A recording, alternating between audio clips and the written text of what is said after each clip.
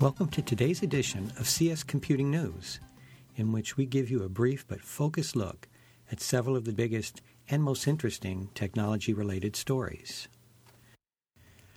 Our first story is 19,000 French websites suffer vandalism.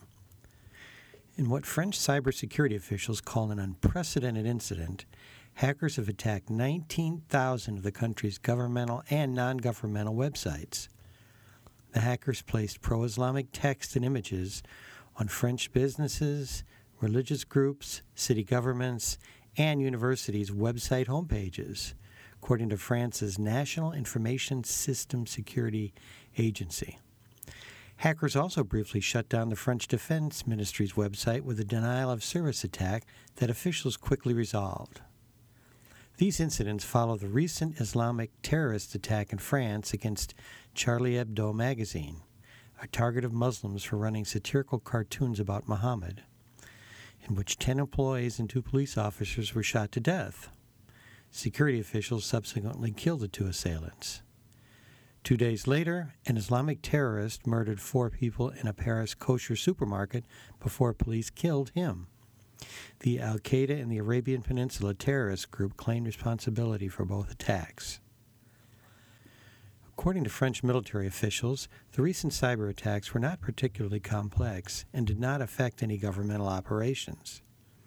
They say organized hacker groups, including several that claim links to the terrorist Islamic State of Iraq and Syria, also known as ISIS, were responsible for the website vandalism. The groups have threatened to make their attacks more dangerous and target more sensitive organizations in the future. Our second story is, bug could let hackers eavesdrop on cell calls. German researchers have discovered security flaws in a long-used mobile communications technology that could let hackers listen to cellular phone calls and intercept text messages, even on wireless networks using today's most advanced encryption. Hackers could also exploit the bugs to record encrypted calls or text for decryption later and to determine callers' locations. 2 researchers separately found the vulnerabilities in the SS7, the Signaling System 7, global network.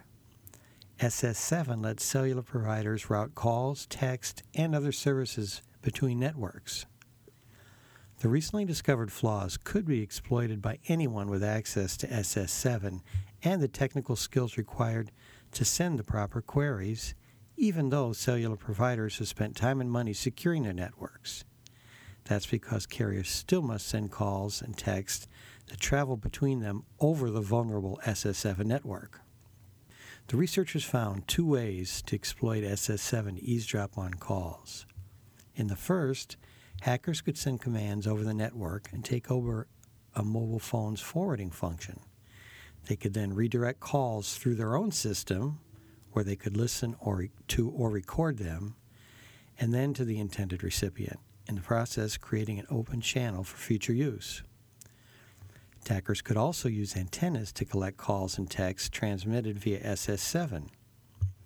If the communications are encrypted, as is usually the case with 3G systems, the hackers could use the network to ask the carrier for a temporary decryption key. The researchers found that hackers could also send SS7 queries that acquire cell phones' temporary identification numbers and identify the corresponding phone numbers. They could then track callers. Because of the security problems, many industry observers say it's time to replace SS7, which was first standardized in 1980.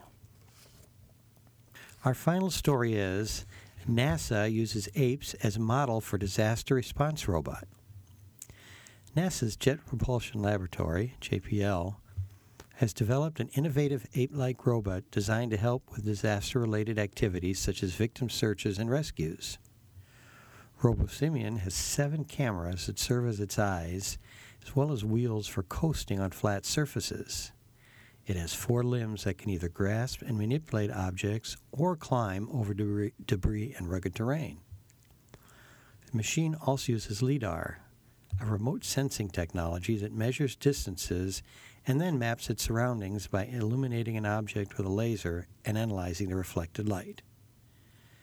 NASA is entering RoboSimian in the current $2 million DARPA Robotics Challenge competition in which teams from throughout the world design emergency response robots. Scientists and public officials consider such machines important because they could work in environments that are too hazardous for humans, such as nuclear disaster zones or areas with extensive structural damage. The robots could search for survivors, move rubble off of victims, or shut down utility systems controls and thereby avert fires or other problems. Many robots are designed to function like humans, walking upright and using mechanical arms for grasping and otherwise manipulating objects. JPL, on the other hand, designed RoboSimian to move around like an ape, focusing on the ability to use all four limbs to provide stability and effectively traverse difficult terrain.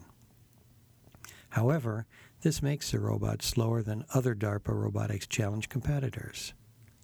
The NASA researchers are thus working with scientists from the University of California at Santa Barbara and at Caltech to make it faster.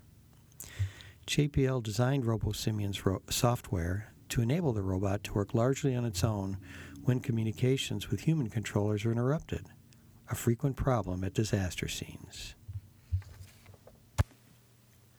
Thank you for listening, and check back for another edition of CS Computing News.